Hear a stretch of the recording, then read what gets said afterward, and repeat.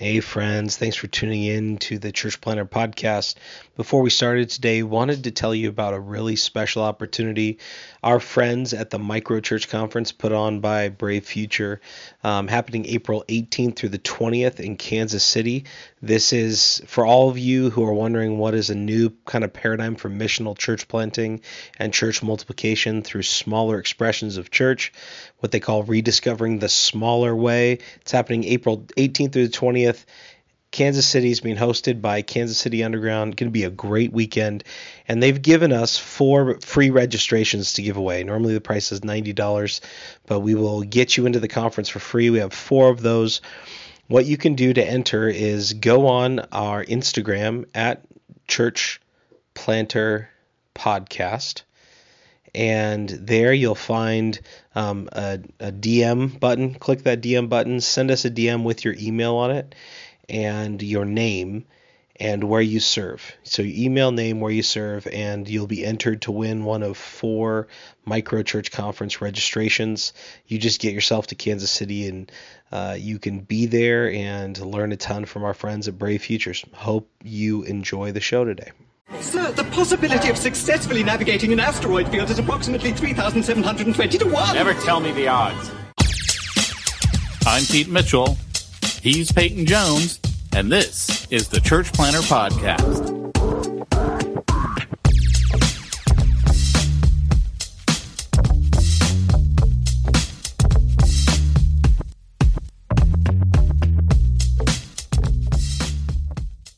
Hey, Church Planner, this is Pete Mitchell. Hey, church planner, right? Like baseball. Hey, batter, hey, batter, hey, batter, hey, batter. Oh, hey, look, that's Sports Talk. Are we what?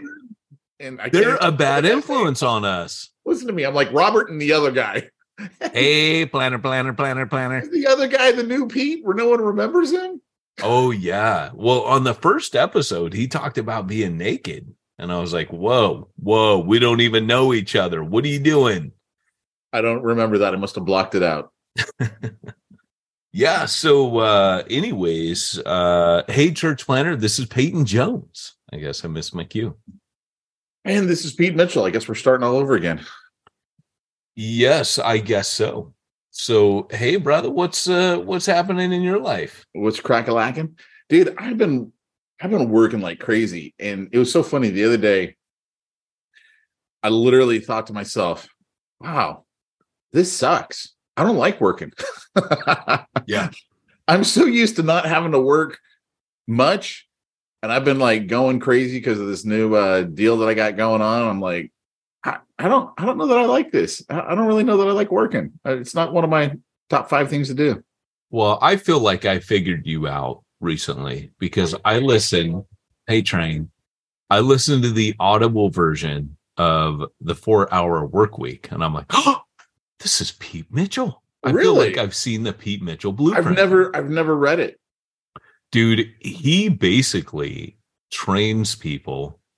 He writes to people about doing what you do, except he doesn't have the middle part. I saw one of the best reviews of the book was, those books where it's like, hey, here's the problem. And then it's got like the middle part about like, here's how to do everything. And then the third part of the book is, look at you, you're rich now. It goes, it's like it has the first and third part, but it's missing the middle. Oh, it's missing the how to. Yeah. And I was like, well, that's what Pete was giving people. But you literally, like, his philosophy and the stuff he's saying is all the stuff that you did. See, here's the reason Except why you taught people how to do it. Here's the reason why me and my entrepreneur friends, like I know so many who haven't read that book. And it's because we look at the title, the 4-Hour Work Week, and we go, that's baloney. Right. Absolutely. Like our gut instinct is that's not real. Like, why would I start off a lie with someone? You're not going to have a 4-hour work week. You're going to work your tail off. Listen, you get so much of his, like, if you go read the comments, if you haven't. The thing is, I know he doesn't work a 4-hour work week. Right. So it's like, I don't understand. Well, like, I can't get past the title. I look at that title and I go, you were literally lying to people. You're lying to people with your title. And people actually take him up on this big time in the reviews. It was pretty funny because, it was pretty funny. But I think I want to do the 4-hour church planner. I'm going to write that as a book. Yeah, man. And then I'm going to have like, hey, here's the problem. You know what that reminds me of? True story.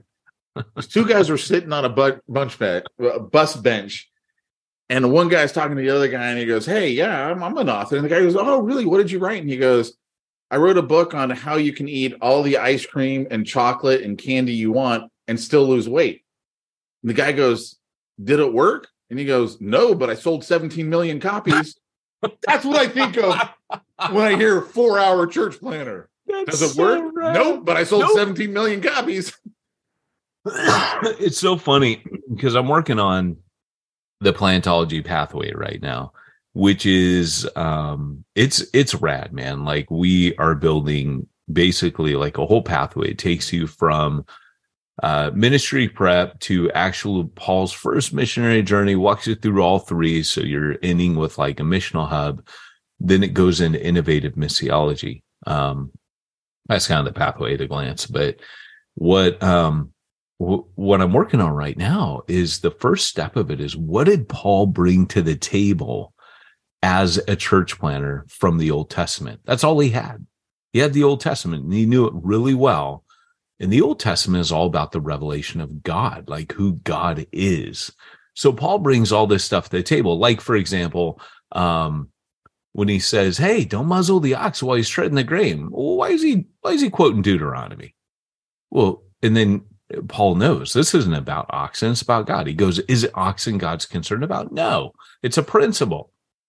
Excuse me. So Paul takes this and he applies it to ministry. So what I've kind of been working on right now is this rad project of, and this was in Plantology. It's one of the things that made the book unique was I did a bit of work on what Paul brought from the Old Testament, like what he knew. Well, we're expanding this.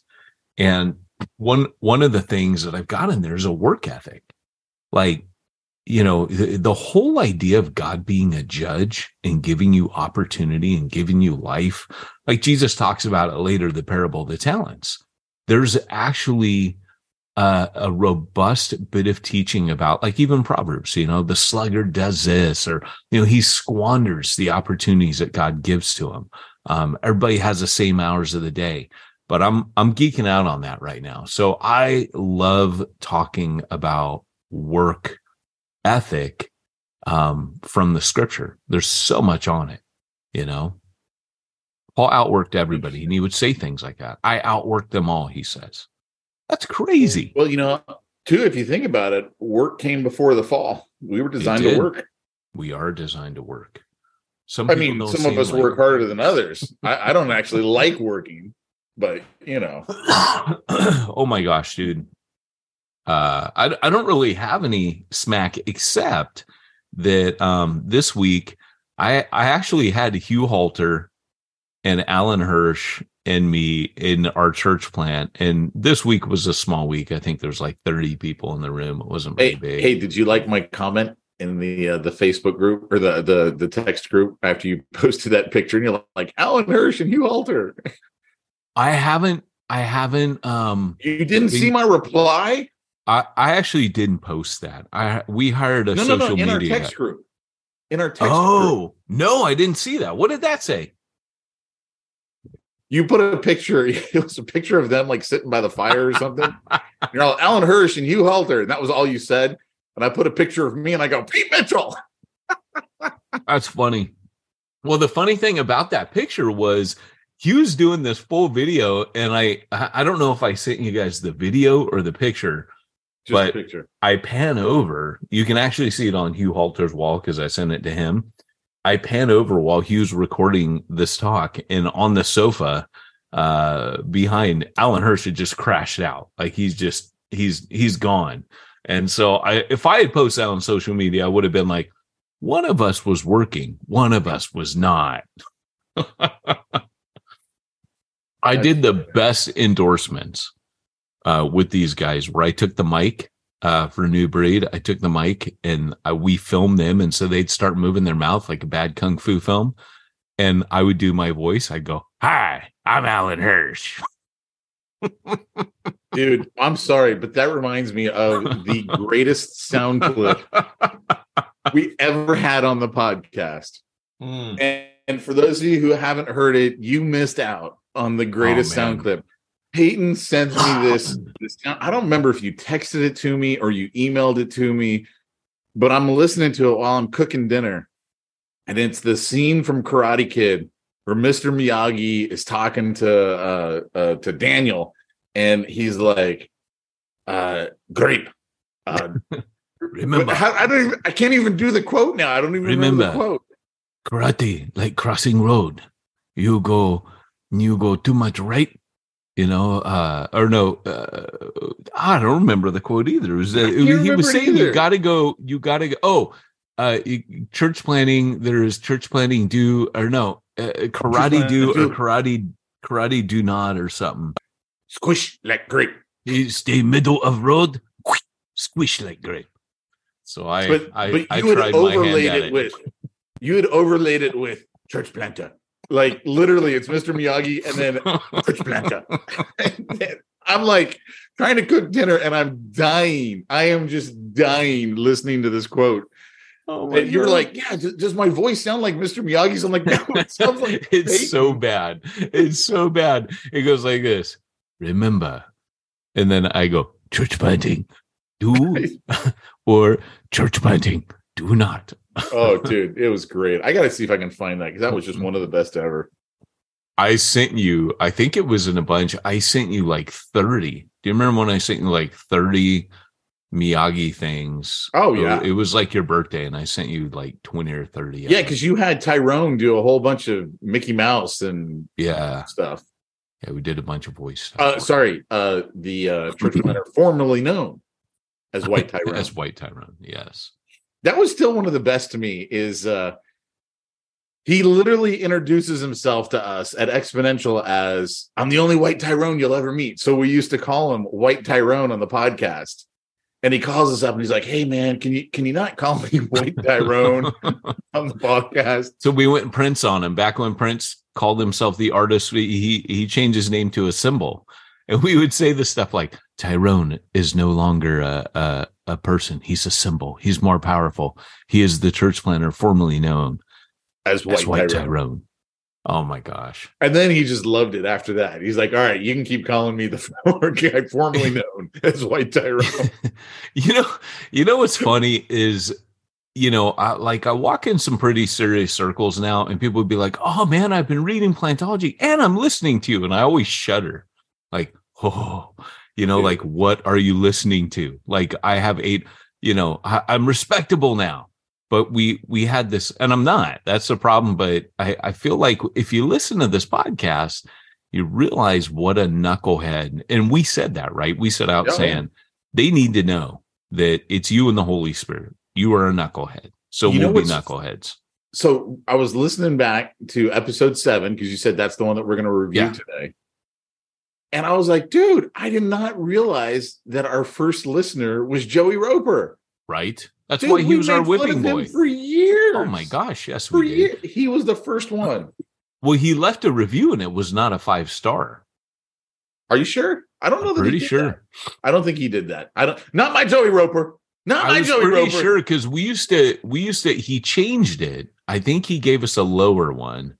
And then he changed it after we abused him horrifically on the podcast. And that just became I don't think he did. I don't think he did. I think he was one of the, because he had, like you said in the podcast, he reached out to you.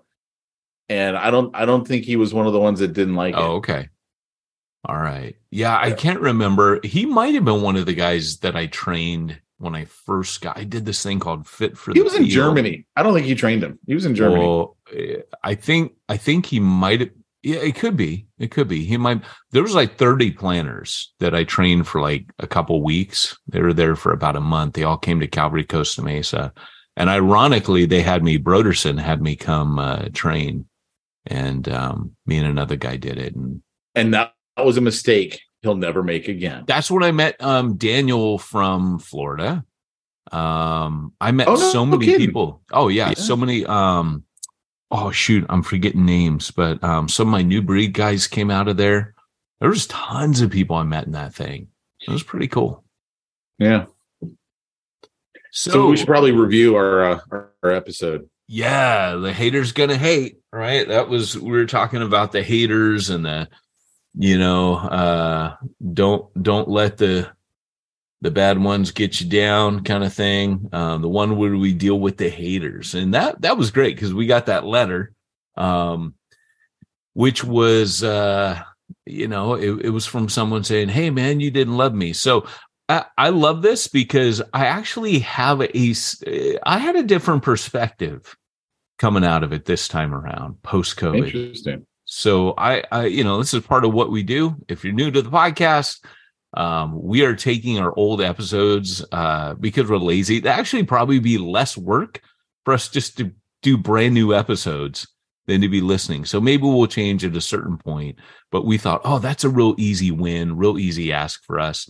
But we're going to go ahead and let you listen to what we did. This one's probably going to be a little bit longer. It has an amazing letter from Michael Cheshire that you got to hear. In fact, I'm going to print that letter out and keep it. I'm going to frame it and put it up on my mirror so I can look into it every day and praise its wonderfulness. So, but listen to the episode and we'll see you on the other side. And in this gig, you got to laugh a lot. And we got an email, again, keeping on that theme about fighting. And we got an email about a guy who, this is how Charlie sends it to me. It says, somebody didn't love our church as much as we do. And it was funny because someone emailed our church website. And I love Charlie's sense of humor. But when I read it, it made me mad. And so what we're going to do today is we're going to talk about different ways in which people write in or make you mad, or you get criticism. We'll have a much better podcast to talk about dealing with criticism, although we'll hit on that. But really, what we want to talk about today is keeping your focus when people are trying to take you away from that focus. Because what people do is they'll kind of come at you from all different angles, particularly when you're church planning, and they'll want to set the agenda for you. And so in future, what Pete and I are going to do is we're going to go through and we're going to talk about step by step, how do you plan a church? That's one of the things we want to do on the Church Planner podcast, is kind of go through all of the checklist, all the things that you need to know, ways that you need to think, things you need to prep for, ways you need to arm yourself for battle and the coming onslaught spiritually. But sometimes, you just stay friendly fire. And the danger of when people come in and telling you, hey, you suck in this area, or this is something that you need to do, is often people come to a church plant and they see it as weak and vulnerable. And maybe in a more established context, they haven't been able to push their agenda through, and they've been sidelined or simply ignored. And then they come to this small little tight-knit group, and it's kind of like when you watch the old Warner Brothers cartoon. Hey man, it's rabbit season. I want to shoot rabbits, and in a church plant, it's fill in the blank. It's duck season, rabbit season, porky pig season, whatever. They will always think it's the place to push their agenda. It's going to be whatever season they want it to be. And so, here's the email. Here's the body of the email. I attended your church today. I find it would be a whole lot better for the message to match the actions of the people. A lot was said from the pulpit of how friendly this new church is, but my experience is less than that. I spoke with one person total, and I approached him. I passed several of your pastors entering and exiting, along with dozens of other people, and not one person initiated conversation with me. I have been a believer for over 50 years, and I have been a non-believer and a first-time visitor. Oh, sorry. No, I misread that. And had I been a non-believer and a first-time visitor, it would have been my last time visiting. I pray this was just a bad day at Refuge and is not the rule, but rather the exception. Fun. Yeah, good stuff, huh? Woohoo! So what was funny is that, of course, Charlie's laughing about it, but I got mad. I looked at the email. I hadn't even left church yet. I looked at the email and I saw the name, and I went around to all the people I didn't know and was like, "Hey, I'm Peyton. What's your name?" And I was hoping to find this guy. I was just waiting for someone to say, "My name is such and such," and he didn't, because I wanted to talk to him right then. Like I was ticked off, and I was going to rebuke him, and I've learned, like, kind of over the years, don't deal with stuff right then on the day. Give it a little bit of time. So again, we're talking about that short man syndrome. Oh yeah, it came out. Well, and it wasn't. Yeah, go ahead. I was just gonna say, I was in the car when I think you read it to Andrea, because we were driving somewhere, coming back from the baptism or something. What were we doing? Because I heard it. Oh yeah, that's right. Yeah, it was the baptism day, wasn't it? It was, actually. So there was a lot of people we didn't recognize. There was tons. We were doing an outreach barbecue in the park afterwards, going back to Bixby, kind of legendary, some of the outreach, and that was an awesome time. And then we had a baptism. So we, a guy who had gotten saved, funny enough, on the night that Church Zero launched, he got saved at the book launch. So that was kind of cool, him and his buddy both. But he wanted to get baptized. He did not want to wait. And so we were doing that. So there was a lot going on. Plus, we were serving breakfast that morning at the church. So there was tons. So, I mean, I'll go through kind of what my gut reaction was, and then we can talk about it, how to deal with it. Well, I'll tell you what my reaction was first, because I was listening to it in the car as you were reading it to Andrea. And my first reaction was, I got defensive. So I was like the opposite of you, and apparently the opposite of Charlie too. So I was like, well, I don't like meeting people, and I'm thinking, and then I'm going through a moment of shame, maybe I just need to get over myself and just, bite the bullet and meet people and, the things that I'm totally uncomfortable doing. That was my reaction when I had that, was just the shame. Oh, okay, Pete, you should have played at a higher level. You know better. Yeah, absolutely. And so here's kind of the thing, is that that's exactly what I was thinking. 50 years as a believer, you ought to have been approaching people. That's what I was going to tell them. Just go up to them and say, hey, so and so, and then just say, hey, got your email. And I'm actually, if I were you, I'd actually be, ashamed. Of 50 years of believer, you ought to be seeking other people out, not coming in expecting that everybody is going to serve you. And so, that's how I was. I was all cheesed off. And then I gave it like 24 hours, and then I cooled down a bit. But I'll tell you, the first thing, the reaction that kicked off of me wasn't a defensiveness for me. What it was for me is more of a shepherd thing. And this has kind of happened. And you'll notice this happens with church plants. When it happens in a big church, nobody notices. But when it happens in a church plant, it can demoralize your team. And I've kind of learned over the years, when I got people in a church plant situation and they're pouring themselves out for that church, they could be in another church that's giving them goodies and, they're getting all kinds of kudos for it. And when they're in a church plant, man, they are just there because the love of Christ compels them. And so there's this kind of shepherd bone that gets picked in me when, and it gets my back up. I start feeling a little bit more like a shepherd, kind of like when Jesus was picked on, or at least his disciples were picked on. When the Pharisees came and said, hey, how come your disciples don't observe the laws of Moses, the traditions of the fathers, and don't wash their hands before they eat? And Jesus just whacks them. He just lets them have it. He goes, you know what? You nullify the commands of God for the traditions of men. And so that's kind of what was going on with me, is I wanted to whack the guy, but not because he offended me, but because I felt the sheep were being attacked. I felt like these guys were, these guys, and I know they're pouring their blood, sweat, and tears, that a guy was just standing on the sidelines like a Pharisee, not willing to lift a finger, but to sit back and to criticize these guys that I watch week after week, pouring blood, sweat, and tears into that place and anyone who walks through the door. You know, if they need hours of counseling, at Bonomo, be there chatting with him. Charlie will give people money. I mean, all kinds of amazing stuff happens on a weekly basis. Do people fall through the cracks? Of course, because we're human and we're not God. But that was what was going through my head. So Charlie gives money. That's what I took from that. I'm just kidding. Yeah, but I'm only telling you that because he's leaving. And he's going to need all of it now, that's for sure. Well, I remember when we were talking about it in the car, because you guys, I thought it was amazing. Both you and Andrea had the same kind of take on it. And that is, this is a guy who's got the wrong impression of church. He believes that the church is there to serve him. The church is there to make him feel good and cater to his needs and all of that type of stuff. And it was probably you that brought up, you've been saved for 50 years. Why aren't you the one leading the charge in that? Church isn't about you.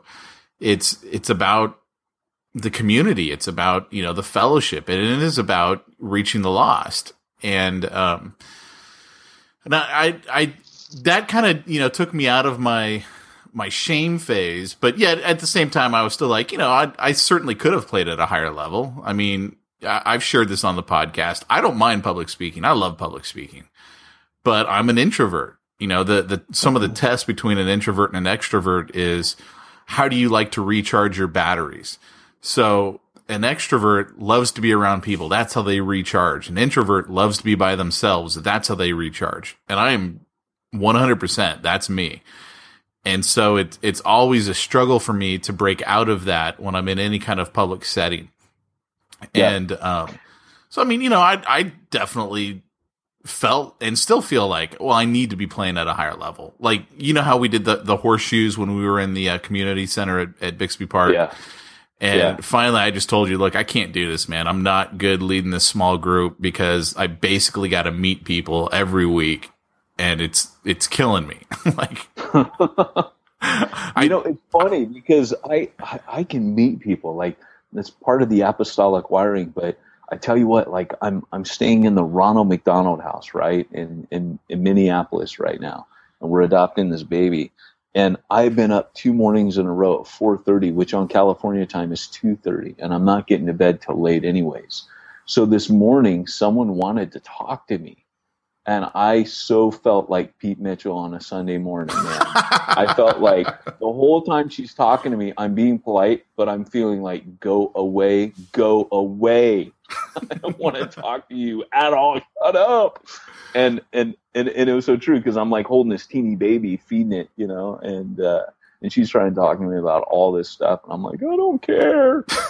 And but it's funny, because I think that's one of the greatest ministry insights about this whole thing is, like, Steve Timmis, for example. He's a total introvert, and we had New Breed, a guy who was going to be planning a church out at Pillar and over in the UK. And I was meeting with Steve, and I said, Steve, I got a guy. He's an introvert, and I'm concerned because, this seems to be an extrovert's game. And he said, no. He said, doesn't really matter. He goes, I'm an introvert. And those of you that know Steve Timmis, he's the head of Acts 29 Western Europe and author of Total Church, really the pioneer of house church movement. Whereas in America, they're just getting started with that. Steve and the gang started their movement up in Sheffield, Crowded House Ministries, like 30 years ago, maybe more than that now. And so he just said, I'm an introvert, but I just have people around me who aren't. And I'm sure somewhere, Pete, in the makeup of how God puts people together, they both serve a valuable purpose, because he created our temperaments. But I think another thing is that most people in ministry, if we're honest, we hate people. It's true. I once heard a pastor, his name was Romaine, and he was Chuck Smith at Calvary Chapel's right-hand guy, and he was like a grumpy drill instructor.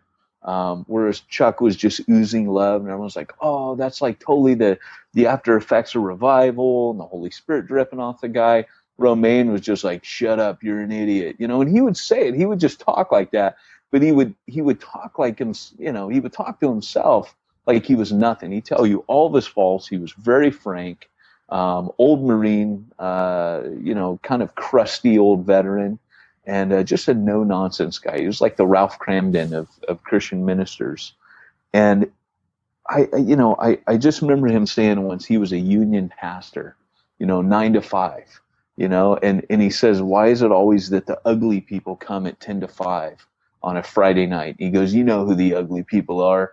He'd be like, oh, pastor, my wife doesn't love me. And he just said, I just learned to say, shut up, you're an idiot. Go read your Bible. He doesn't have that shepherd then. No, he's definitely not the shepherding gift. He's the Pete Mitchell pastor. I like it. Exactly. But that's how I feel. Like I relate so much to Romaine because in the natural, I hate people. It's a big weird thing with me is I got a lot of anger. I got short man syndrome. We've talked about that a little bit. But I grew up in a very angry house, a lot of violence, and I just developed a dislike for people. And when I got saved, a lot of that had to get dealt with, but a lot of it stayed and it's still there to this day. And I think about the Apostle Paul, right? God calls him as a church planter. He's going to have to be in the marketplace. He's going to have to be around people. That guy was a Pharisee. Like Spurgeon said, he was probably more at home among the books and more at sea amongst men.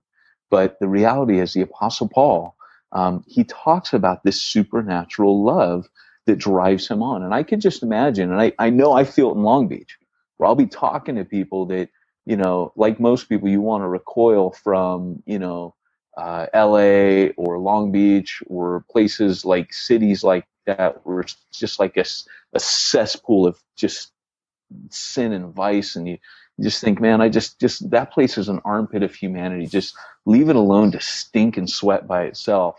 And I sense at times I'm there. I don't have enough money in my pockets to give away.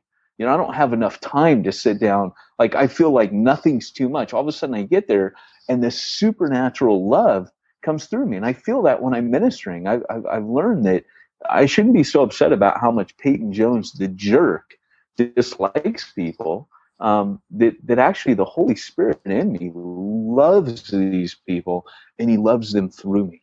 And he caused me to do things. So when I walk away, I'm like, dude, that was not Peyton Jones. Peyton Jones is a butthead, man. That was Jesus loving on that person. And there are times I'll be talking to people and I just feel this love of Jesus coming through me. And I know it's not me. Well, it's interesting. And by the way, for the one listener we've got, let me rephrase that, Jerry. Oh no, wait! I got an email this week. His name's not Jerry. He was correct. Hey, refer to me correct. But there is a guy. There was a guy who emailed me this week and said, "Oh, by the way, I listen too." And I said, "Well, we made up Jerry, so now we'll use your name from now on." Jerry doesn't even exist. See, I thought now Jerry... we actually do. Now we do have one listener. I thought it was Jerry, the worship leader that we have at Refuge. I thought maybe that's who you're referring to. No? Yeah, you know what? Not. I think it was. No, I think it was him. Actually. Well, anyway, I was just going to say, every once in a while, there's a little bit of bad audio on your side, and that's because you are doing this adoption. You're in Minnesota, and we've got to do this crazy Google Hangout recording. I mean, I've got so many cords going every which way, it's ridiculous. So that's just a little fair notice there to everyone. But something that I wanted to bring up, I was listening to another podcast called the Everyday Disciple or Everyday Discipleship Podcast. It's a relatively new podcast. I don't remember the guy's last name. His first name is Ryan, and he does this podcast. I actually haven't heard it in a couple of weeks, so I don't know if he stopped it or what. Which, by the way, the average podcast only lasts 7 episodes, and then people give up. So we're here on lucky 7. So if we do one more, we've already bucked the trend and beaten the average. But anyway, listening to this podcast, it was really insightful. He was interviewing, I want to say it was someone else another pastor on staff with him at his church plant. And the guy said something that I could totally relate to, in that he used to have a lot of problems with certain types of people. You know, there are some types of people who we don't get along well with. Yeah. And one of the things that he said that just really, I mean, I can't get this thought out of my head at all. I can't get this thought out of my head, so I'll share it. He said, until I realized, yeah, but they're made in the image of God. And so when I say I don't like certain types of people, it's like I'm saying I don't like certain parts of God. I don't like certain aspects of God, because that person is still made in the image of God. And God is so great that there's no one human that could display all of God's image, you know, other than Jesus Christ, because he was God, right? And so he goes, I've become very cautious about when I say I don't like certain types or I don't like certain people. And I got to tell you, man, that like kneecapped me when I heard that, because I've always dealt with, and Jamie will tell you this, man, when we first started dating, she would say, you know, there are some people who you just don't like. And, you know, when someone's on your bad list, they're totally on your bad list. Like they don't get on your good list. and it's true. It's like when I write someone off, I'm like, all right, you're dead to me, man. You crossed me. That's it. You know, I'm not going to go out of my way to be mean to you, but I'm not going to go out of my way to ever talk to you again for as long as we live. You know, it's like, and so one of my friends, he and I have had an on again, off again friendship, and his personality is one that just grates on me. And even though he's been a best friend, right? I mean, there were, you know, whole years of my life when, I mean, I'd go out for my weekly, burger and a beer over at Islands, and it would be like, hey dude, it's Thursday. You want to go? Sure. You know, we'd go. And I was joking with Jamie, and it was after I heard this guy's podcast, and I'm like, oh man, you know what? Even though he totally grates on me, and it's his personality, it's totally his personality type, and I'm like, yeah, but he's made in the image of God. And so when I'm sitting there going, the guy's a jerk, the guy's this, that, and the next, I'm like, you know, I got to check that.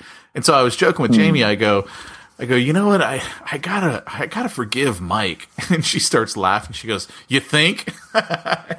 And it was like, okay. So, you know, maybe that's just taking me a little bit longer to learn that lesson. But, I don't know what got me started on that subject. Something about, no, that's awesome, dude. That's awesome. Cause I think, you know, that's like a living example where like theology, you know, meets practice.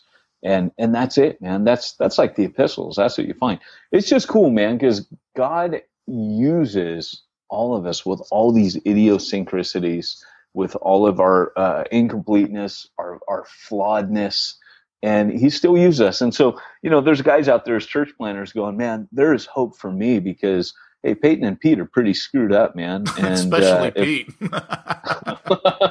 I don't want to say that, you know. I was thinking, here's what happens: either it just becomes the Peyton Church Planner podcast because Pete's so screwed up, or it becomes the Pete Church Planner podcast because I became one of those guys that was too irritating to Pete. So, you know, you'll know one of those two things happen if one of us drops off this podcast. I'm sure that's not the case, little buddy. Let me at him. All right, Scrappy Doo's kicking in now. You know, another thing along those lines is I was talking with my folks were over a few months ago. I don't know why they were down. They usually my folks are in San Francisco. We're in LA. They usually come down when someone dies. I mean, that's what brings them down, right? So they were over at my house, and I was making some crack, and I was telling them, I go, yeah, you know, I don't like praise music. Like, I can't stand praise music. The thing that most people are like, oh, you know, I love that church because the worship is so great. And I'm like, dude, it's like nails on a chalkboard to me. And I said this one time to Jamie, I'm like, no one listens to this stuff any other time than Sunday morning. That's the only time someone would listen to this. And she goes, I listen to it. And I'm like, oh, that's right. You're one of the people that actually does listen to the Fish radio station. I'm like, oh, okay. And it was funny because I'm saying this to my mom and my dad. My mom and my dad, we've got this weird dynamic relationship as most sons and their parents do, right?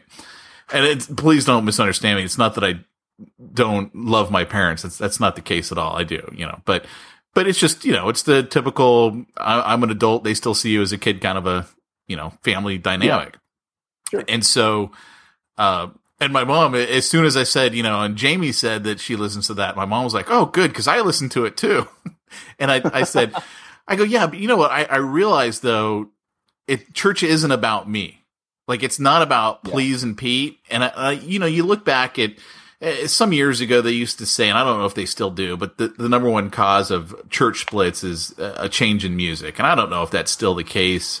But I remember growing up and it was hymnals. That's what you sang out of, was hymnals. And I absolutely cannot stand hymnals. I mean, like, that would be worse than nails on a chalkboard. I probably couldn't go to that church if it was hymnals, because it's just so not something I enjoy. Sure. But at the same time, church isn't about me, and first of all, I'm saved, right? So I'm going to get plenty out of the church just by being around other Christians and having that fellowship. But if having whatever that music is, now if having hymn music is what would bring in the lost, I'm sure I would suck it up and take it. But I'm not in Florida, it's so funny that you're saying that, because when I went to Lloyd Jones's church, they played pipe organ and had, sung out of hymnals. And yet the preaching was fantastic, and the people there were amazing. And I weighed it up, they had brought me on board as the evangelist, and I had to weigh that, and there was a lot of tension in the church over the need to change and this and that. But you weigh these things, and I think, kind of like how in Church Zero I talk about the different roles. A lot of the teachers in the body of Christ have moved and gravitated towards the reform side, and so it's like this give and take. You're going to have contemporary dynamic worship in the Pentecostal circles that are being led more by prophet leaders on that spectrum that Paul gives in Ephesians 4. And, you're there's stuff that just goes along with certain things. And so there's give and take. But I think you brought it down exactly to where it's at. What it always ought to come back to is not these minor things, but the major things. Is God glorified, and are the lost getting reached? Because that's what it takes. That's the mindset that it takes for your people. If you're a church planner, that's the mindset it takes, is that you're going to have to disciple everybody coming in on your core team that, hey, bub, it ain't about you. I love how Rick Warren starts his book off, it's not about you. And that hits the bestseller list, because deep down inside, people know that. Well, when you're forming a core team, and this will be a future podcast, that is one of the major things that you have to constantly hit at. It's just disappointing to me that a guy went 50 years in a church and even boasts about it. Hey, I've been around for 50 years. As kind of like some leverage that he's got against us, some expertise, if you will, to tell us why we suck. And the reality is that he indicted himself 50 years on, and you've not grown up in Christ. You've merely grown older in Christ. In other words, you don't have the maturity. 50 years as a believer, man, you ought to show up at any church ready to serve with your arms and your sleeves rolled up, saying, hey, where do I get to work? 50 years on, man, join in, jump into the game and get your game on. Don't stand on the sidelines and throw popcorn and peanuts at us. So, that's kind of the deal. And every church planner will need to disciple his people that way so that they do not change the agenda. And I like, going on to the next part. Oh, by the way, our extra listener is Joey. He's in Germany, Joey Roper. Oh, so, okay. He's the guy from Germany that I see the downloads from. Yeah. Hey, Joey. He's our other listener. Hey, real quick, before we go on to Michael Cheshire, because I want to talk about something that he posted that was amazing. Which is on this topic. Tell me about the downloading of. Tell me about. I heard it, but I don't retain jack. But tell the listeners about what's the exciting thing about this been happening with Church Planner Magazine worldwide. Well, I'm not sure exactly what you're specifically referencing, but I will say this. All the different countries. Well, yeah, it's crazy. I haven't looked at it in a while, but the number one most downloaded country outside of the United States is China, of all places, for Church Planner Magazine. It's not that way for the podcast. I don't know what it is for the podcast. It's been so long since I've looked at that because we have a lot more downloads of the podcast just because it's got, an extra 4 weeks on the magazine. Sure. But I think that it's really cool to me to see so many people in China downloading the magazine. Yeah, it's awesome. And I don't know if it's because of the underground church in China. I don't know if it's a lot of programmers are based out of China, so it could be, they're trying to look at the programming behind the app or something like that. And I don't know. I have no idea what it is. Who knows with China, man? There's so many people. I know that the number of people downloading the podcast is really probably just Joey downloading on his laptop, on his iPhone, on his iPad, and that's the reason for our and big we number. Count every one of those as a single person. Yes. Thank you, Joey, for keeping us alive. No, I'm teasing. Obviously people are figuring out that's just a long-standing joke with us. But a guy who has really been getting my respect is Michael Cheshire. Now, I read his book because I got it free off Kindle, How to Knock Over 7-Eleven. I would pay money for that book. That was a crazy good book. Well, it's a good thing that you said that because you can actually buy it now on Kindle for $9.99. So absolutely, and there's been a lot of cross promotion. Funny enough, so Michael's also been shouting out about us, which is kind of cool. But I just have a lot of respect for him. It takes a lot for me with some of the weird passions I have about church planning. Starting small, growing big. Sending out, blah, blah, blah. I'm always a proponent of starting small. Whether you grow big, if you grow big, then you send out. Mike is a guy who has managed to be able to stay on the cutting edge despite his size. And it's more a mindset, it's more a passion and a hunger to impact. And he had a new book come out called Why We Eat Our Own. And that is now available. You can get that. Mike doesn't pay me to do this, but I just saw something that he posted on Facebook, and I loved his candor. I loved his boldness in this because a famous guy once said to me, he's famous in the UK, a guy named Stuart Olliott, known within Reform circles, but he said, church planners are usually bullheaded men, And then unfortunately he looked at me and said, "You make a great church planner, Peyton." and so I kind of took it as like a compliment, but an insult, which the British are amazing at doing. Backhanded compliments. They are silver tongued, but Stuart's a great guy, and he made that comment, and I think it's true. You have to be bullheaded. You have to know the direction you're going. You have to charge. You have to be able to just not be deterred. Like it says about Jesus, he set his face like flint. And he kept saying, I must go to Jerusalem. I must suffer. Jesus knew where he was going. There are the musts of the Gospel of Mark, where Mark, every time he records Jesus saying something about his mission, there's this divine must. And so the church planner gets this must, this not musk, Pete, not what you have after you haven't showered, nice, which is not divine at all. It's most unholy. But this divine must that that you just sense what you have to do. Nehemiah had it. Daniel had it. These guys Daniel knew he had to not touch any of the delicacies of the kingdom of Babylon. Nehemiah knew that he had to go to Jerusalem and inspect the walls and rebuild it. There's this divine necessity that's laid upon you as a preacher sometimes, as a church planner. And no one can explain it, but you know what you're called to do. And so that's why we're talking about not being derailed or sidetracked. And I love what Michael Cheshire, part of Michael's brilliance is just that he is who he is. He's Michael Cheshire.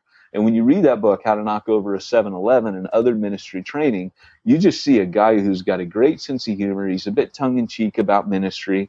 I definitely relate to that. I've told people repeatedly over the years that the biggest joke, the long-standing joke of my life is that God can use me. And so I usually got a smirk on my face when I'm doing ministry. No joke about it. I'm usually smirking about something. And part of that's just the fact that, hey, this is just hilarious to me that God's using me. Well, Mike posted this on Facebook on July 20th, and I just love the way he handled it. It shows a bit of a bullheadedness, but a guy who knows what he's called to do, knows how God's called him to do it. And this is what he wrote. It's a bit long, so buckle your seatbelt. He says, he references, and then he writes a letter. He says, I made a joke about drug use in a One Direction concert, and it apparently opened a door for many to lecture me. I think it was something to do with the original joke was, my daughter's asking me to go to a One Direction concert. Why can't she be into drugs like a normal teenager? In other words, he really did not want to go to this One Direction concert. So I guess the comment was very controversial. So he says, not really knowing me. He says, okay, so it apparently opened a door for me to lecture me, not really knowing me. Okay, enough already. You got my attention. Now allow me to answer you. I've had to ban 17 people already and delete comments because they just got evil and use a scripture to back it up. You want correction and truth? I can play. So he puts, allow me to give you a little Michael manifesto. Okay, you know where that's going, right? So he says, and this is a guy who's a very gifted writer. He says, saying I don't care about the effects of drug use is just unfair and shows you don't know me at all. I've had 2 horrible stories that involve drugs. Someone just, get off my phone. I hate this new Facebook message thing. Someone just interrupted me. Yeah. You know, like when you're on Facebook? Yeah, message me. Yeah. And so this little circle comes up. Hey, I'm doing a podcast. Back off, pal. So, okay. So it says, I have 2 horrible stories that involve drugs and people I love dearly that ended with me doing their funerals. I also was a drug and substance abuse counselor of a state agency for 5 years. I've been, which is funny because I was a psych nurse. He was a firefighter. I was a firefighter, psych nurse. He's done that. It's funny. There's a lot of overlap. So maybe we're both. Except he's taller, so, you know, whatever. He's big, dude. He could be Hoss and I could be Little Joe. He probably could. I've only seen the picture, so. Yeah, but he doesn't have a deep voice, though. Oh, okay. I think my voice is deeper than his, so I'd be like, "Hey, little buddy," or I'd call him Big Buddy. I'd have the Hoss voice. He'd have. You call him Tiny, you know the. Anyway, go You know, if Michael listens to this, he's going to pound me next time. Anyways, I have been well aware of the effects of drugs, and more on the front lines and of the effects of this. Many of you hold me suspect for my comments. How do you know one of my kids doesn't have this battle as well? You see, you don't, so you don't assume. Look, if you want to compare compassion about a subject, then you need to understand I come with a pretty long resume in that area alone. If you want to be offended, then you will be no matter what is said. Grow up, Peter Pan. The world is not a nice place, and humor is healing. You know, that's so funny, man, because when I was a firefighter, when I was a nurse, those guys have wicked senses of humor because they're dealing with like life and death, black things all the time. And you just develop a very black sense of humor to deal with that kind of stuff. But he goes on, he says, and you're not a humor judge. Our actions will define us in life. Now let us understand humor for a minute, because some of you Christians seem to think that you can't have it in your life unless it's as neutral as a Lucille Ball special. Humor is how many of us make sense of a really tragic and dark world. If you think I'm a bad person because of it, then please just unfollow me and move on with your life. My humor is not going away, no matter how many scriptures and pointing to the finger you do. Critical people who desire to correct and steer my comments need to understand they're exposing themselves as a person with little ability to learn or laugh as well. And people who use scriptures as missiles to be controlling are, in many people's eyes, the issue with why many Christians are leaving the church altogether. For the record, mean comments don't affect me at all, not one little bit. I just remove them, laugh, and ban really mean-spirited people. It's funny how many of us think we know the heart of others from just a few posting. It's fine to disagree, but maybe spend some more time pressing your imaginary dislike button and think things through from all sides. And don't get ticked off when your comment's removed. Just because your comment on this site is on this site doesn't mean it'll stay up. You're entitled to your opinion, but not always on my Facebook page. If you disagree with me and want your comment to stay up, then you have to play nice. Maybe try to understand that many people with humor have had the worst experiences imaginably in life. Watch some documentaries on comedians. You might be surprised at the level of their pain. I personally spent years as a professional firefighter and had to deal with things I can still see in my head and feel in my heart. It was only my God-given gift of humor that helped me not become an alcoholic or drug addict of some sort. I almost went into comedy writing full-time because I found I did well at it and the doors opened. But instead, I felt called by God to take my gifts and serve as a pastor, leader, writer, speaker, and humorist in the body of Christ. I may never be high on the Christian radar as other leaders. I may be a polarizing person because of my stance on certain issues or my edgy humor, but I will be me to the end. I will say things wrong sometimes. I'll act like a jerk sometimes. And often I can't stop laughing in places I shouldn't laugh. Like every one of us, I'm a walking contradiction. I have tattoos, but won't let my kids get them right now. I've made decisions that hurt people close to me. I've done very self-sacrificing things. I've been a bully and a hero, sometimes both within the same hour. I've had unbelievable victories and horrible defeats. I have hurt people with my words and encouraged others with the same mouth. I have lived long enough to understand that only people who have had failures in life really understand friendship. I am unafraid of rejection, and I'm willing to be persuaded to change my mind. To sum up, I'm a member of the human race, an adopted child of God with a lot of scars and a lot of history. But I am more than the judgments of strangers, and until I die, I will be performing my best me each and every day from sun up to sundown for my family, friends, church, critics, and most importantly, God. If you don't want to attend that, then the exit's here. But if you're staying around, welcome to my world. And I just thought that that really was a strong statement from a leader who knows where he's going, has done extraordinary things because of that. And so for church planners, you know, it's important that you do have a bit of that bullheadedness. Paul had it. Paul was able to stand up. You know, it says that he confronted Peter right to his face because of hypocrisy. And so, you know, when you come into church planning, you are going to have battles, and you are going to sometimes have to not be a jerk about it. Like, I think if you walk around with bravado and short man syndrome, you need to be whacked down a bit. You know, we're joking about short man syndrome. But really, if you're walking around like that as a pastor, just thinking, yeah, you know, I need to whack people, not cool. But in a church planning situation, you will have people that will try to change the direction of your church, and you are going to have to whack them. Never forget that going to a conference, what's his name? Truth for Life, Alistair Begg. He was meeting with a bunch of pastors, and someone said, how do you handle criticism? And he said, well, there's a lot of good stuff about how to handle criticism and this and that. But he goes, but I hear in my ministry so much with the radio broadcast and so much in my church and this and that. And he said, and I've learned over the years, and I always tell young ministers this, that when Mrs. Jones comes up, criticizing you about the music or trivial things, not important things, not things you should really take to heart, but he said really trivial things and is really upset. He said, I picture people like that, kind of like a little dog that jumps up at your knees. And he said, and I've learned to roll up the newspaper and just whack him on the nose. He said, because, and always the first time. He said, because if a dog jumps up on your legs and you don't whack them, they just keep doing it. And he said, so I've just learned with trivial things like that, that's what I do.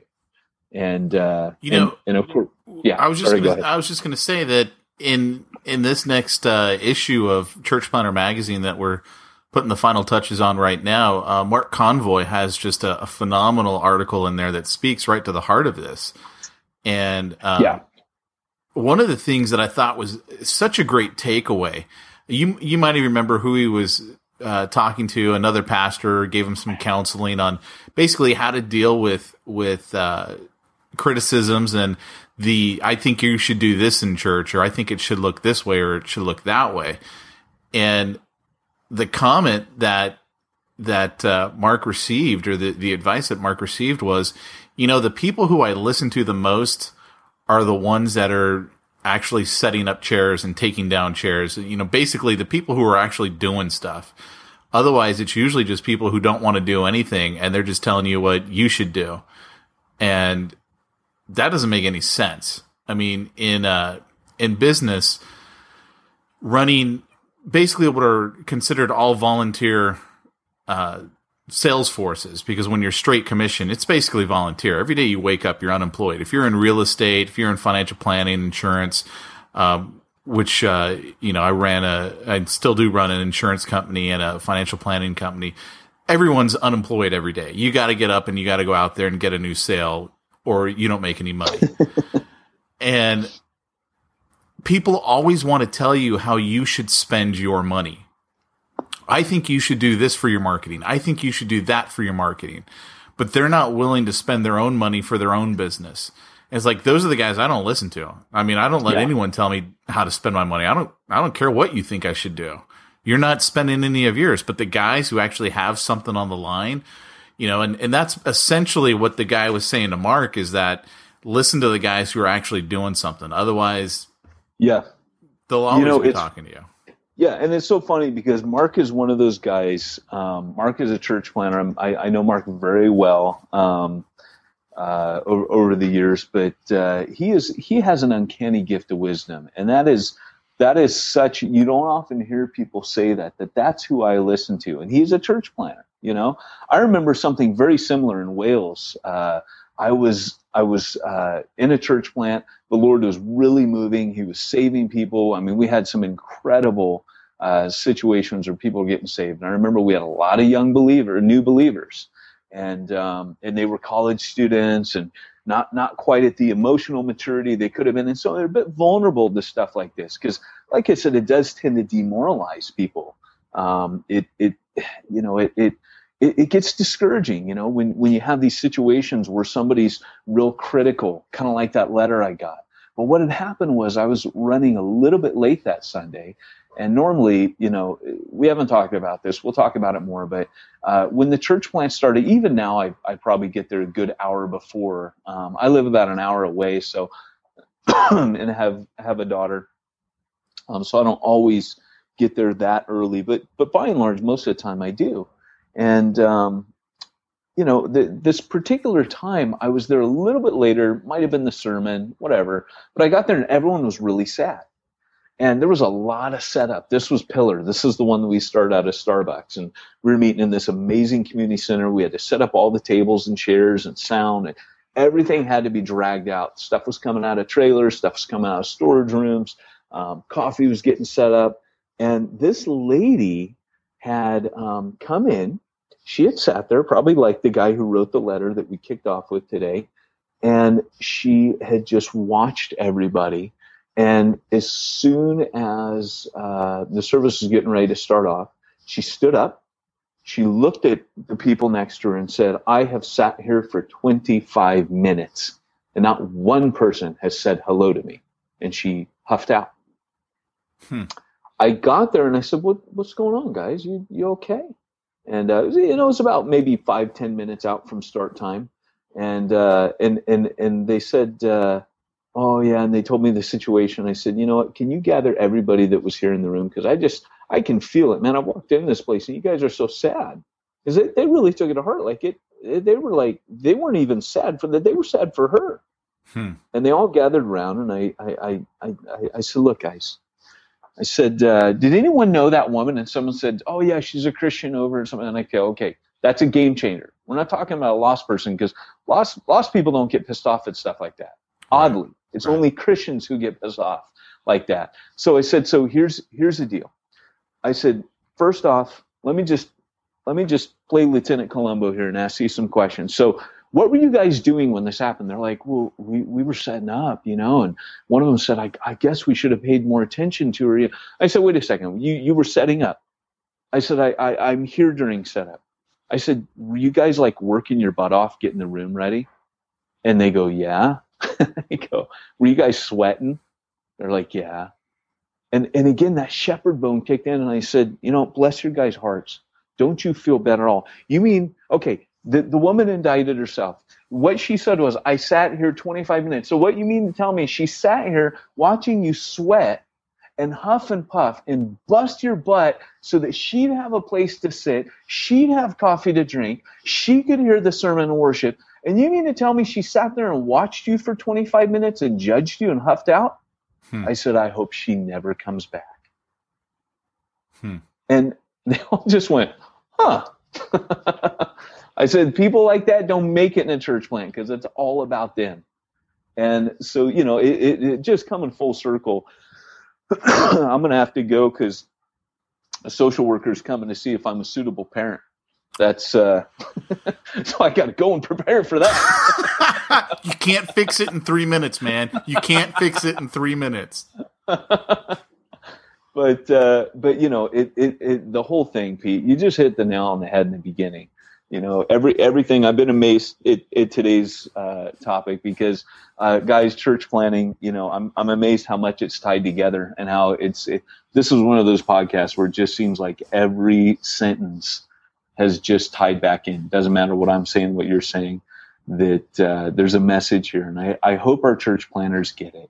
And that is that you've got to know what God's called you to do. Don't be distracted when people take aim and snipe at you. Don't, realize you're going to always feel like the idiot when this stuff happens, like you missed something, kind of like that room full of people. I remember hearing a story. I can't remember if it was Spurgeon or someone else, but he basically, in closing, he said this. He said that every week he would get to the pulpit, and I'm pretty sure Spurgeon told this story. He would get to the pulpit, and there would be the criticisms from the week before, but no signature. And this went on, week after week. And Spurgeon said, hey, I could learn from it. It was great. Sometimes he was right. And then one week there was a card, the same card. And it obviously wasn't from the person. It was someone else had stuck it up there. I think it was like a card, telling him, someone who needed a baby that needed to be baptized or something. But of course, having the wicked sense of humor he did, he announced to the church, he said, week by week, I've come up here and I found, notes with no signature. No. Sorry. No, I've told it completely wrong. It didn't have the name. Oh, I blew my own story. But he gets up to the pulpit and it says, idiot on it. And that's all it says is idiot on the card. And, so he gets up there and he goes, hey, every week, I get up here and there's a note, but no signature. He goes, this is the first week that someone actually signed it, but left no note. Nice. I like it. And, and that's just kind of the spirit off in that church. You have to be able to laugh at yourself, and you have to be able to laugh at other people, because people are going to disappoint you, and they're going to be like this, and you're going to let people down. And it's best to let people know that in the beginning, and then to refocus them and say, hey guys, we're not here to be the perfect church. Jesus did not call us to do it. He called us here to reach a lost, and we're going to fail miserably. And if you got this, that, and that, and we'll talk about this more in a future podcast, that this is your agenda. Well, that's not our agenda. Our agenda is to glorify God and reach people, and that's it. And it just keeps it simple, and it keeps your people focused on the right thing. And it also gives you permission when people get off base and start majoring on minors, focusing on the wrong thing, gives you permission to say, hey, man, we're not here to do that. Pete, what'd you think? Oh, now we got to be official. Yeah. What'd you think? Well, it was funny because when I was listening to it, one of the thoughts that came to my mind is, so this must be a common thing that church planners got to deal with, pastors in general got to deal with, right? The person who's complaining or whatever. And it's kind of funny to me because I don't know, I guess I just have a different personality. Like I'm really like we said in the episode, I'm a massive introvert. So I would love it if no one came up and talked to me at church. I'd be like, that's the kind of church I want to go to, where no one actually talks to me. But I was thinking about it, and I was just thinking about, the how everyone treats you and all that type of stuff. And I remember back to this one church planner who will remain nameless for this. And from time to time, I had supported their church plant financially. And I don't know how much or how often or anything like that. I just know that that's what had happened, because he reached out to me and he was like, hey, I just wanted to let you know that this is what's going on. And I'm pretty sure I'm going to shut down the church plant. And so I think what he was expecting was for me to be upset. And like, I've been helping you financially, and now you're going to close the church plant, kind of like, I feel like I wasted money or something. Yeah. And I just remember the way that he was like, approaching me and saying these things, I was like, dude, he must have to deal with that a lot from idiots. Because I was sitting there going, okay, what do I care? Like, God called me to do something at a certain time. How do I not know that what God wanted to happen happened? Like, I don't know who heard the gospel. I don't know whose life has been changed. I don't know if people have been saved from that, or just literally there was something that he needed to learn, or, I don't know, right? Like, I couldn't care less if that's what God's called you on to the next step. It's not like I feel like I lost anything. I did what I was called to do, and you did what you were called to do. And if now you're called to do something different, like, I'm really going to have an issue with that. But it was funny to me because I'm thinking he must have to deal with this a lot, like, right, church planners and pastors, because he's like really like tiptoeing into this conversation. And I don't know. I guess I was just a guy. I'm like, dude, whatever, man. Do what you got to do. Do what God's called you to do. It's so funny because I was just going through a brochure for a church planning network last week where they were boasting, 93% success rate. And I think to myself, well, that means 7% failed. First off, that's what you're telling me.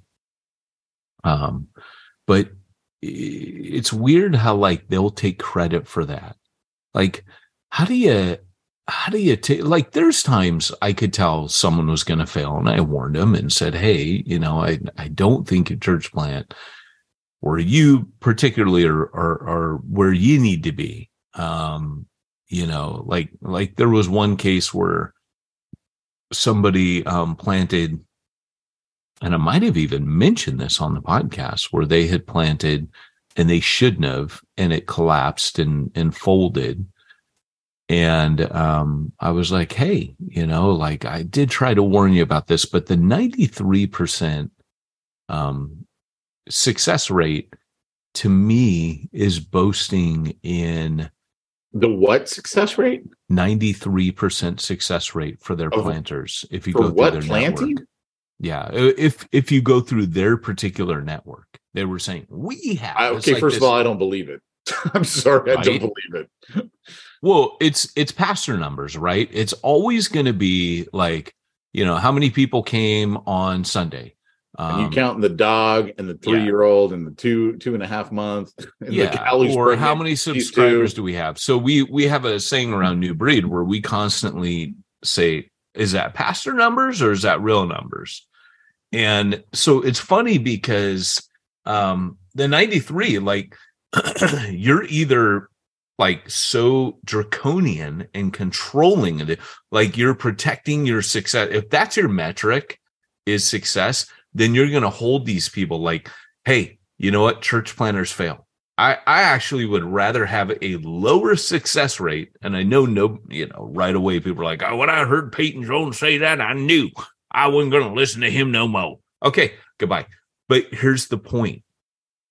I'd rather have people trying risky and innovative things. Like when Jesus said, hey, when you get into one village and they don't receive you, shake the dust off your feet. I'd rather be better at failing than just have this like one thing I did and boast of 100% success rate. I'd rather have a lower percentage, but know that I innovated and tried these different things. And that has been my track record. I've done crazy things. And those are the fun stories, not this one church plant with 100. If that's what you're doing, and there's no risk, all movements, by the way, where God has advanced the gospel have been a constant, just cacophony of failure and risk.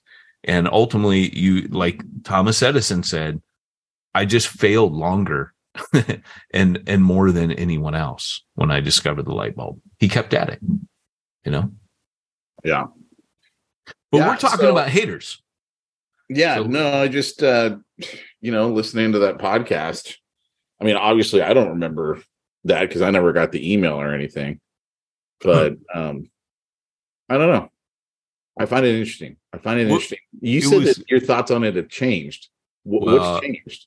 Okay, first off, it was so dang fun to go back and listen to that like a time capsule. And you going, I was in the car that day, and I'm thinking, Oh man, that's hilarious. You, Andrea, and me, and probably Liberty. I don't ever remember being in a car with the two of you like that. But, I don't remember it. But then to remember that I'm in Minneapolis, I remember my sound came on. I thought, man, what happened to my microphone? I was in that's when Church Zero was dropping those weeks. I was in quarters doing interviews like for the first time ever on that book. And then, like I'm at the Ronald McDonald House. I'm talking about how I hate people and how this like person in the middle of the night was like wanting to talk. And like, this is bad because like people's kids are dying and stuff. And my daughter was in intensive, NICU. It was terrible. And I don't want to talk. It's like 2-3 in the morning. And it was just so fun to go back and hear all that. And that might've been part of Smack Talk. Maybe you guys didn't get to hear all that, but us starting, that's where the little buddy talk started with, remember that? I remember almost being surprised. I remember almost being surprised at how like bent out of shape you'd get if someone would make a little joke or a short joke. Me too. I was like, dude, who cares? I look back now and I'm like, dude, what was wrong with me? Why did that stuff bother me? My middle name used to bother me. My middle name is Randolph. Admittedly, it's kind of a dorky name, but it's actually Norse. And it means wolf shield. So it's kind of butch. But back then, like, I don't know, man. Like I just had weird hangups. I'm still weird. I think I'm just weird different now. Now I'm old weird. So I like birds and nature. So like birds are outside and I get all excited. Like that's new, man. That's happened in the last year. I'm buying books and reading about nature. I'm leaving stuff out for birds. I want as much wildlife in my garden. I used to be like, dude, wildlife, get the heck out of my garden. What are you going to like make a nest in my garage? Get out of here. So now I'm the opposite. I'm like Snow White. You are an old man now. Dude, I'm cooking. Did you know I learned to cook this year? I don't even know how to react to that. I learned to cook, dude. I bought like HelloFresh and I sit there with the little guide and I learn to cook and I get all excited. I'm cooking tonight. I go downstairs and pull the meat out of the freezer. And anyways, we're devolving back into Smack Talk, which it's like old times. But okay, my perspective changed. So I'm sitting there listening to our podcast talking about I've all been out of shape, and you and I both came to the conclusion, hey, because my initial reaction was, hey, you've been in church 50 years, and you think church is there to serve you? Your church has failed you. And I still believe that. I would still take that view. However, at the same time, I think we're in a different world now where if you remember, churches dropped by half during COVID or more. They actually said that they dropped 60%. And when people came back, only half of them came back. So there was a net loss of 30% of church attendees. So, and some people are saying there's a 50% because post-COVID, like people just feel different. I saw an email this morning that said, are you in survival mode? Remember when your newborn was born or this and that? And I thought, man, COVID hit and everyone went into survival mode and everybody survives differently. Some people survived with margaritas every day. Some people survive by getting super in shape. Looking at you, Pete Mitchell. Different. I started people, before. That's true. That's true. But, different people survive doing different things. Some people got puppies, right? Other people, who knows? They set goals, or they started camping. But everybody survived differently. But since we've been back, brother, like I was all about mission and I was all about getting everybody bent on mission so that, and I would tell them, I'd say, look, if you're on mission, you will be best served by being a missionary. You'll be fed more. You'll be filled with the Holy Spirit more. It'll be the most healthy you can ever be. And I still maintain that. However, COVID shifted the mission. The mission now is soul care. And I've probably said that before, but if you really want to appeal to people, people have not recovered from COVID yet. There's this deep-seated anxiety and unease about the axe getting ready to fall again. And people were a little shook up after the housing crash. I wasn't in America when that happened, but the millennial generation who had to live through 9/11 and then post that had to live through the housing crash. They started, opting out of 9-to-5 jobs. They started, investing in tiny homes. They changed their mindset shifted. So enter people now. People are just thinking different now. The use of recreational drugs has skyrocketed, way more so than when they first legalized marijuana. People now are just, escape is the thing, because there's either do the hard work of deal with your stuff, deal with your issues, or escape it. And in the middle of that comes the gospel, where God says, I am the ultimate psychiatrist. I'm the ultimate psychologist. I'm the ultimate healer. I'm the ultimate anxiety mollifier. I am the Lord your healer. I'm the Lord your shepherd. Like all of the I ams, of the Old Testament, the New Testament. I'm the Lord your peace. I'm the Lord your banner who fights for you. Like I am your provider, Yahweh Yireh. I'm the Lord who provides. All of the I ams of who God is, both Old and New Testament, take on this prophetic, timeless thing where we have now, as a culture, gone through a major crisis. Like our forebears who went through World War I or II or whatever it is. Now this generation knows what it feels like. We've experienced a mind shift. So with that, we kind of have to think about it. I've said to the guy I'm planting with, who's a shepherd, he's hell-bent on mission because he's gone through all my training, but which is really rad when you get a shepherd who's like, show me the mission.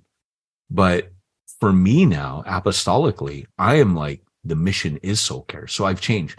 So now hearing that guy's letter, I would still feel his churches failed him.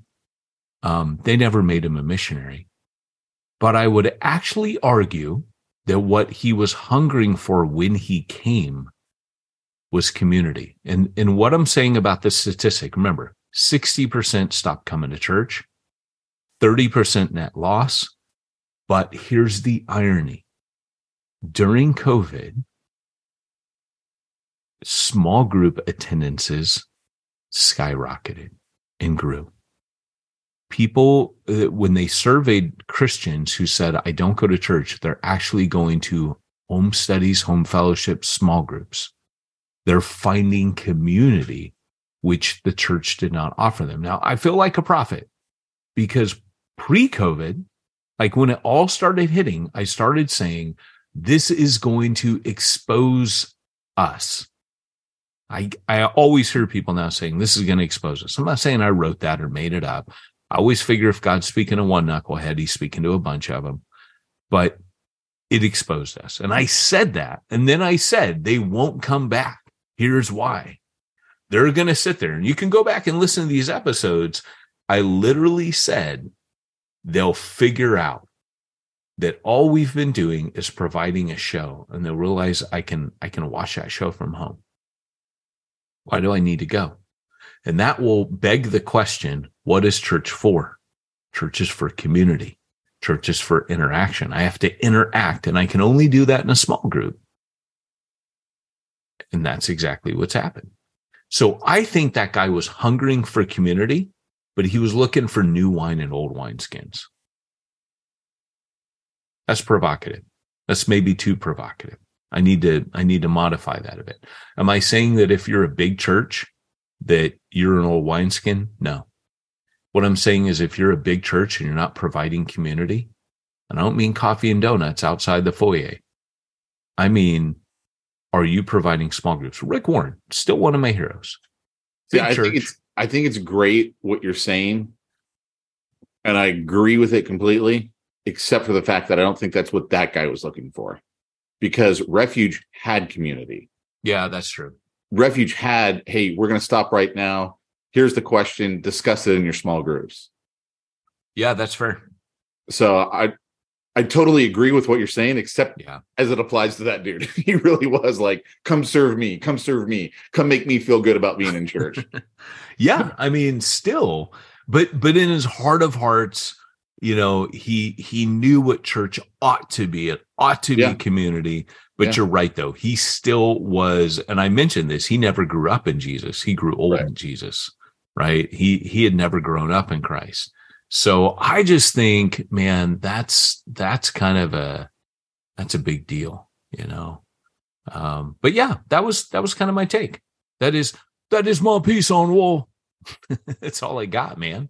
Well, good, because these are becoming really long episodes because you and I can't stop talking, and then they play, or Brooks splices in this big chunk, and it ends up being like, did you see one was like an hour and 40 minutes or something? I was like, good night, man.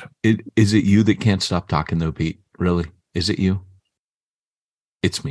Okay, it's you. Pastor. Dude, you guys don't know this, and this is again a little bit of a smack talk, but when Peyton was pastoring at Refuge, we could tell when he wasn't preaching because the announcements would go on forever. Like, it was no longer just a quick little announcement. It was I'm gonna get my time in today. Exactly. Oh man. Remember, everybody, if you want to reach the ones that nobody's reaching, you got to go where nobody's going and do what nobody's doing. I feel like I finally get to do the closing section. I like it. Pete, if you and so-and-so were in a fight, who would win? That used to be your job. You have a new job now. Dude, I still remember that episode when Ruben was like, I forgot Pete was even on the podcast until he asked the fight question. That's still a trauma. It still exists. Hey, we actually want to bring back hardcore whenever we do an interview. So I can do that without you, or I can include you on it. So I think we already know you're not going to let anyone else talk. Like, that is probably I got Ellen Hirsch right here. It's just me and him. Forget everything else. Before we get off, I do want to just plug something real quick. Those of you that, even though Pete shut us out, I do want to say the Plantology cohort is starting up May 4th, Star Wars Day. It was going to start on the 2-year anniversary of Plantology, which was 420, which I didn't know was a thing. Everybody kept laughing. How did you not know that's a thing? I must have lived in Europe or something, because I didn't know. I just heard a radio ad today. They're like, make your 420 special. And I'm like 2 years ago, I had no, because everybody's laughing like Plantology 420. Hey, maybe somebody at Zondervan thought that was a rad gag. Hey, Church Zero Cha-Ching came out on April 1st, right? April Fools all those years ago. And we did announce that we were coming out. Our first episode was April Fools for this podcast. But anyways, I didn't know. But anyways, we're doing a webinar for this. But really, I'm doing the webinar to try to get you into the Plantology pathway, which is it's over half full right now. So there's not too many slots. But if you want to check it out, go to newbreedtraining.com. You can look, you'll get a little pop-up in a couple seconds. It'll tell you about the Church Plantology webinar. First ever one I'm doing, 20 seats. Would love to have you. It's going to go 10 weeks, and it's going to be fun. So go on over, sign up for it, and we'll see you then.